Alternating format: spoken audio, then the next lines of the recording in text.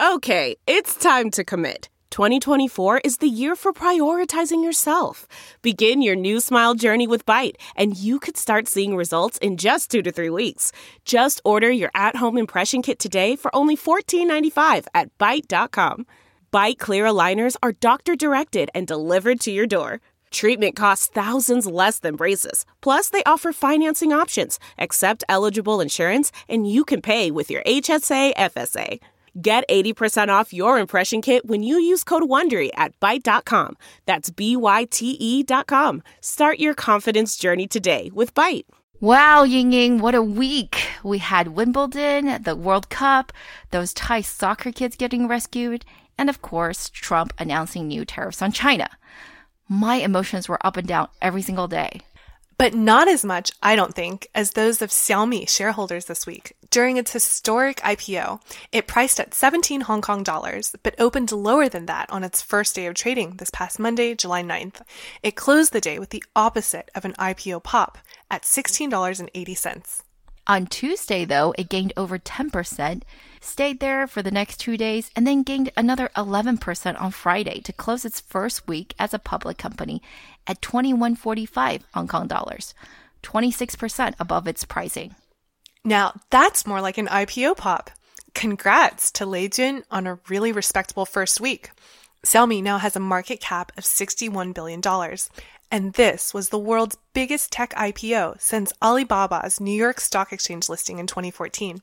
Now, we're not public market experts here, so we're not going to be offering you any advice on whether or not you should be investing in Xiaomi at current prices. However, today we are going to offer you some perspectives on Xiaomi's long-term prospects. Is the company, which to most of the world is still known simply as a Chinese smartphone maker, truly as amazing as it says it is? The president's key economic team goes to China. After a whole night thinking, I say I still want to do it.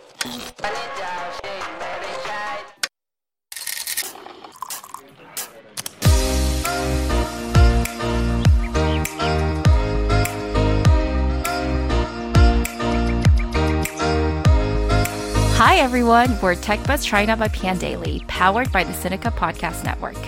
We are a new weekly podcast focused on giving you a peek into what's buzzing within the tech community in China. We uncover and contextualize unique insights, perspectives, and takeaways on headline tech news that don't always make it into English language coverage. TechBuzz China is a part of pandaily.com, a new English language site that tells you everything about China's innovation. I'm one of your two co-hosts, Ying Lu. And I'm your other co-host, Rui Ma. Congratulations, by the way, to the winners of our TechBuzz Swag giveaway last week, Jogven Jesperson and Robert Shao. The answer to our question was $24.5 billion. Yep, that's how much in revenues JD booked last month during their annual 618 shopping festival. Now, this week, we're going to switch it up a bit more. Some of you guys have told us that we're always agreeing with each other. I actually think we disagree a lot, but maybe we're just too nice about it. Right. So this week, we are going to do a debate format. Ying will take one position, and I will argue the opposite position. So get ready. It's going to be a fight to the death. If you tweeted us with your verdict from this show, are you bullish or bearish on Xiaomi? We will again enter you into a raffle for some swag. Remember, tweet at TechBuzzChina. If you enjoy listening to us, please take the time to leave us a rating or review on iTunes or Facebook.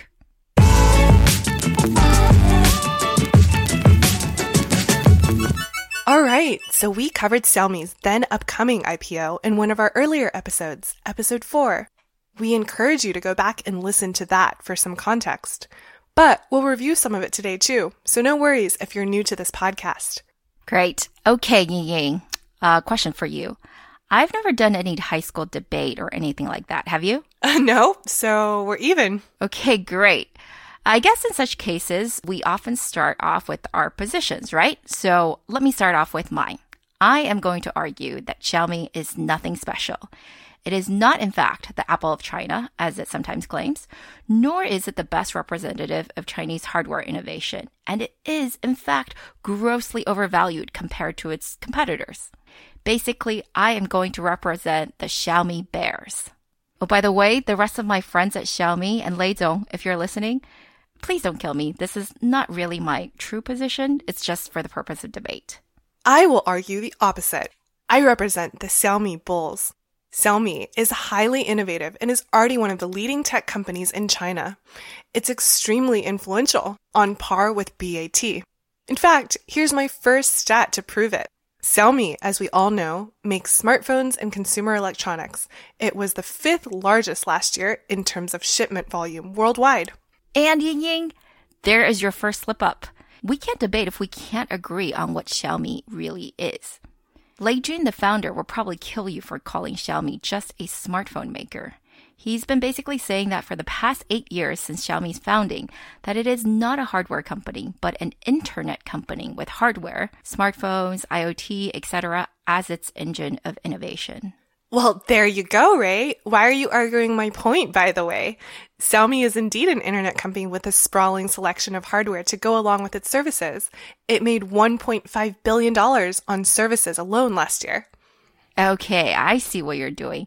1.5 billion might sound like a large amount, but that's only 10% of Xiaomi's total revenues. Guess how much Apple made from services last year? $8.5 billion. Actually, just kidding. I'm lying. That was just for Q1 of 2018. Just one quarter. Do you know what would happen if the services business from Apple were its own standalone company? It would be 97th on the Fortune 100 list, ahead of Facebook.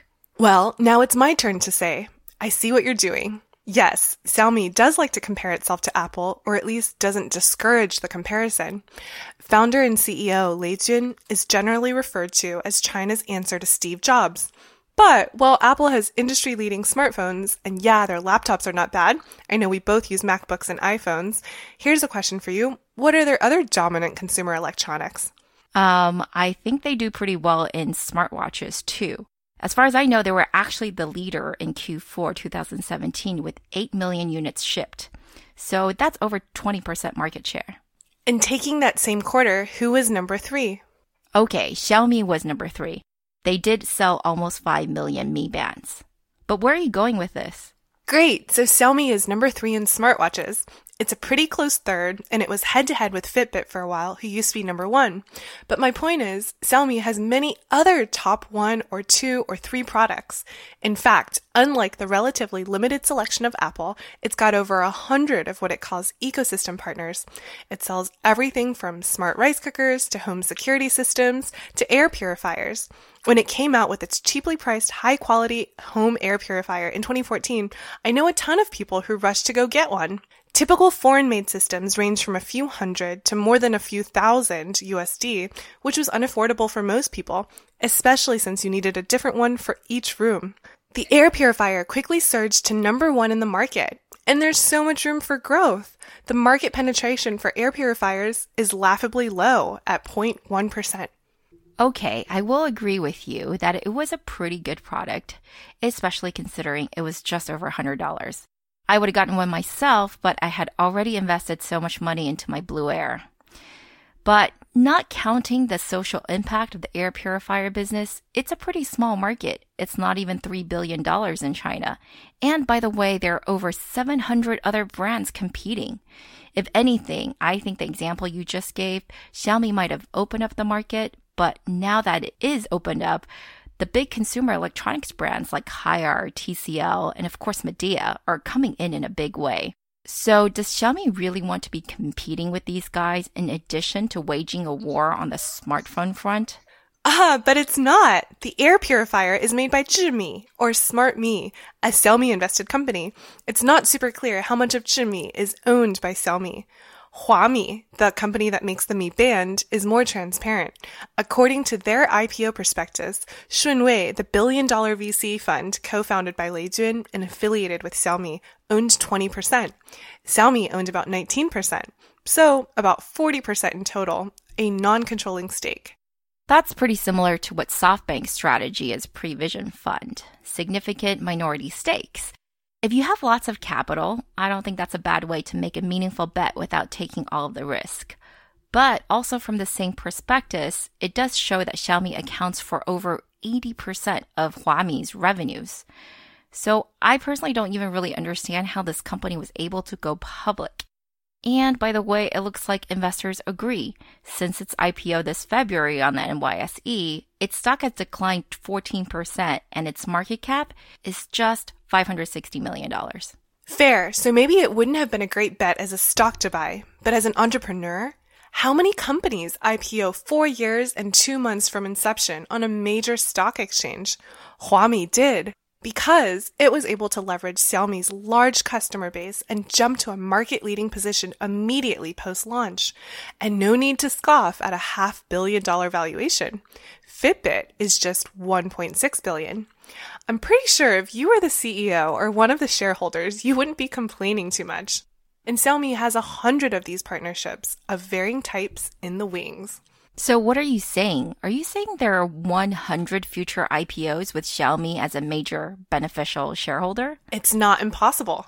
Sure, it's not impossible, but not very likely. In fact, there's already fractures in this so-called ecosystem. There are probably two main reasons for this. The first one of which is, well, what happens if you are one of these so-called affiliates of Xiaomi, but the Xiaomi mothership begins making competitive products? Yi Technology had that happen to them. Yi was one of the earliest so-called partners making GoPro and drop cam-like cameras. I actually bought some of these when they first came out. However, since 2 years ago, Xiaomi began making home cameras themselves, and they basically stopped promoting Yi cameras on their platform. There were even rumors that the relationship had ended. While Lei Jun said that wasn't the case on his Weibo, if you look on Mi.com now, there are very few products from Yi being sold. Well, the answer to that is simple. If you're insinuating that Xiaomi went and kicked out Yi Technology because they didn't want to split revenues anymore, I would argue that's just very unlikely given how small the business was. But specifically on the ecosystem partners, a book called Xiaomi Ecosystem Battlefield Notes came out last year in China and gives an inside look into what happened with 77 of these partners. Apparently, Yi lost its favored position with Xiaomi because it failed to be transparent about a manufacturing defect. See, Xiaomi's not greedy. It just wants to protect its consumers and fans and make sure that we get the best product possible. Okay, spoken like a true Mi fan or Xiaomi fan. But I am far from convinced. While the ecosystem does sell plenty of units, the revenues are pretty minimal. So all the ecosystem products together is only about 22%. Anyway, I suppose now you're going to talk about how noble Lei Jun's vision of Xiaomi is, revolutionizing the made in China stereotype, changing it from cheap and unreliable to cheap but beautifully designed and high quality. Yes, exactly. Xiaomi has won over 100 design awards. Xiaomi is way more than a pure tech company. Chinese people are really proud of its beautiful products, and overseas consumers are taking notice. A recent report from WPP, Kantar, and Google shows Xiaomi as a top 10 Chinese brand builder. Okay, I can't argue with you that even though made in China is not yet very cool, it has become a lot less uncool, and certainly brands like Xiaomi have contributed to that. But then again, so have Oppo, Huawei, and many others. For Apple, they were able to leverage their great design, amongst other things, and charge a premium. But Lei Jun, who you say has all this great design, has publicly stated that he will never make more than a 5% net margin on any of Xiaomi's hardware, ever. Which was my point number 2 about being part of the Xiaomi ecosystem. For me, that cap on profitability would be a great reason for not joining the Xiaomi family. And it looks like many others agree. Even beyond partners, though, this just sounds really terrible for shareholders. Well, 5%'s not high, but again, that's only for hardware. Remember the beginning of this conversation. Xiaomi is not a hardware company. As the company's CFO has said, Xiaomi is the rare company that can do hardware, internet, and e-commerce. It's even tapping into offline retail. It recently opened up Mi Home stores. Go search for some photos of those. These stores remind me of the Japanese retailer Muji, known for minimalist products.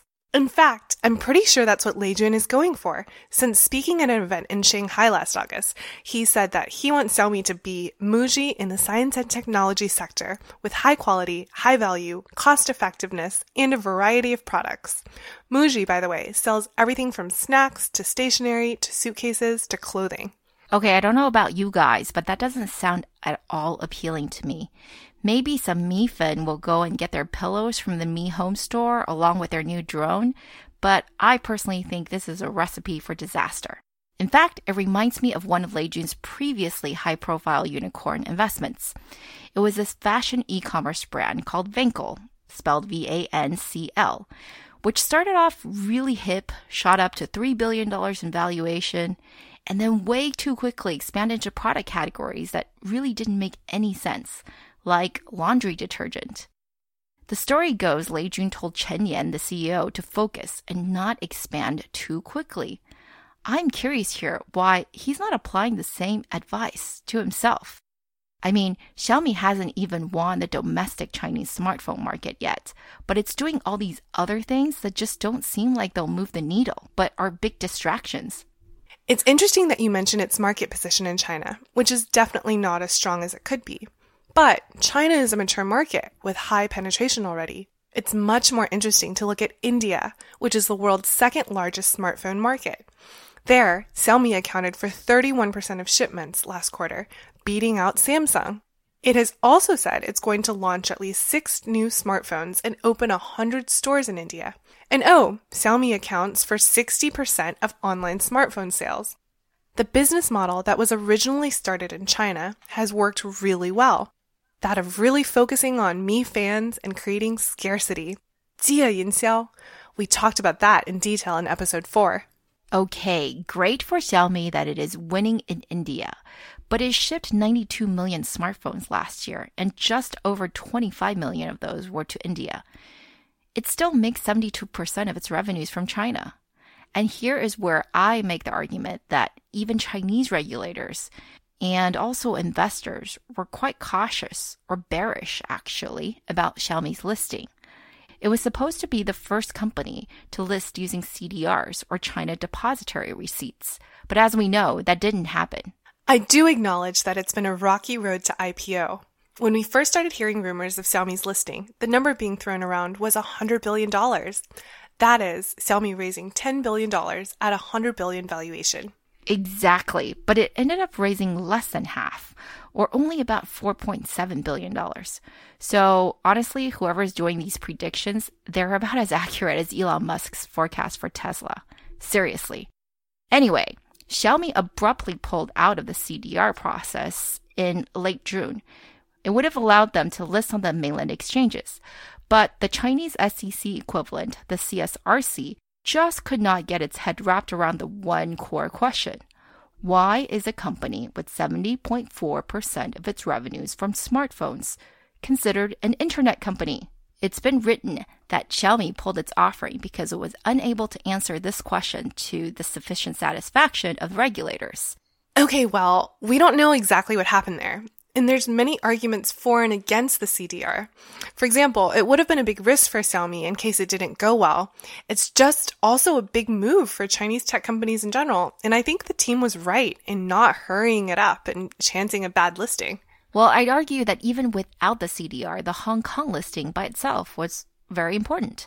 Hong Kong went to great lengths to woo Xiaomi, including changing rules on dual-class ownership structures. As a well-known VC, CDH's Wang Gongquan noted, a bad Xiaomi IPO could have signaled the end of the current exuberant investing environment in China. According to him, it would have burst the bubble. For now, though, it looks like Xiaomi did just fine. After the first day dropped, it gained 10% or so the second day. Yes, after it was announced that it would join the Hang Seng Index, which is a major indicator for the Hong Kong exchange. But anyway, let's wrap this up, Ying. Do you just believe that the company can do no wrong? No, not at all. But I do believe in Lei Jun. As he's fond of saying, Xiaomi is the only smartphone company that turned around declining revenue. Here is a leader who is known for working incredibly hard and is very detail-oriented. Supposedly, he's super active in the WeChat groups of his Tier 1 and 2 distributors. How can you not want to work with a billionaire who cares so much that he's interfacing with his core customers on a daily basis? He's got an amazing reputation with employees as well. Well, chatting is great, but I'd rather make money. And it seems that only 20% of Xiaomi's offline franchise stores are marginally profitable, and the rest lose money. Also, I know that Lei Jun loves using the very bloody Sino-Japanese War as a metaphor for his business battles. I'd be afraid of being one of the casualties of his business battles. But okay, yes, he does work very hard.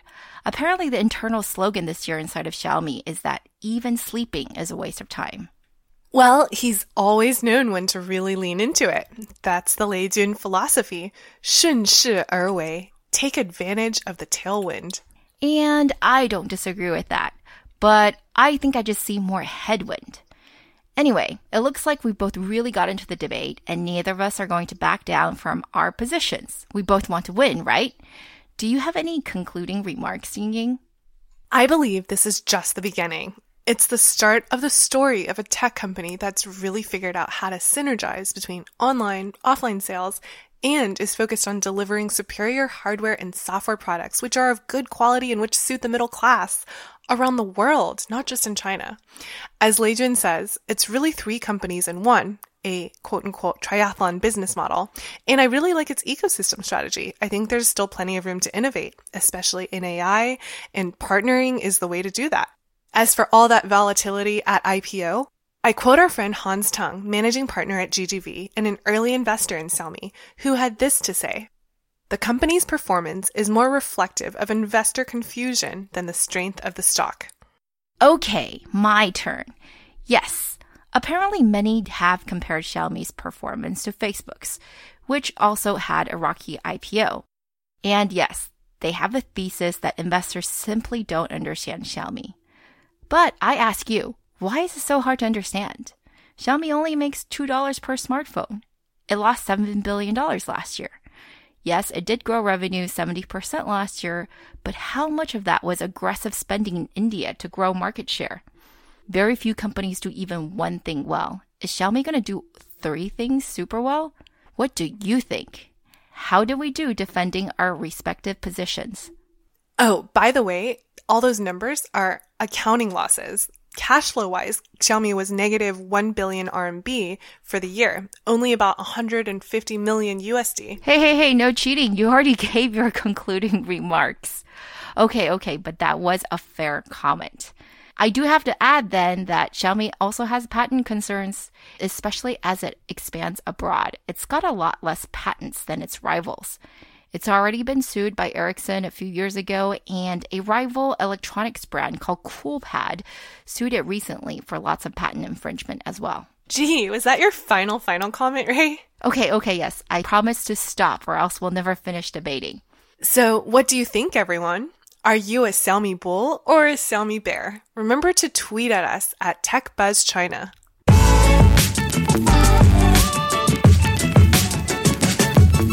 We'd like to give a shout out to our partners at SupChina. In addition to our podcast here with Pandaily, they publish the excellent Sinica podcast, a weekly discussion of current affairs on China with journalists, writers, academics, policymakers, and business people. So while we only focus on tech, they really give you the entire overview.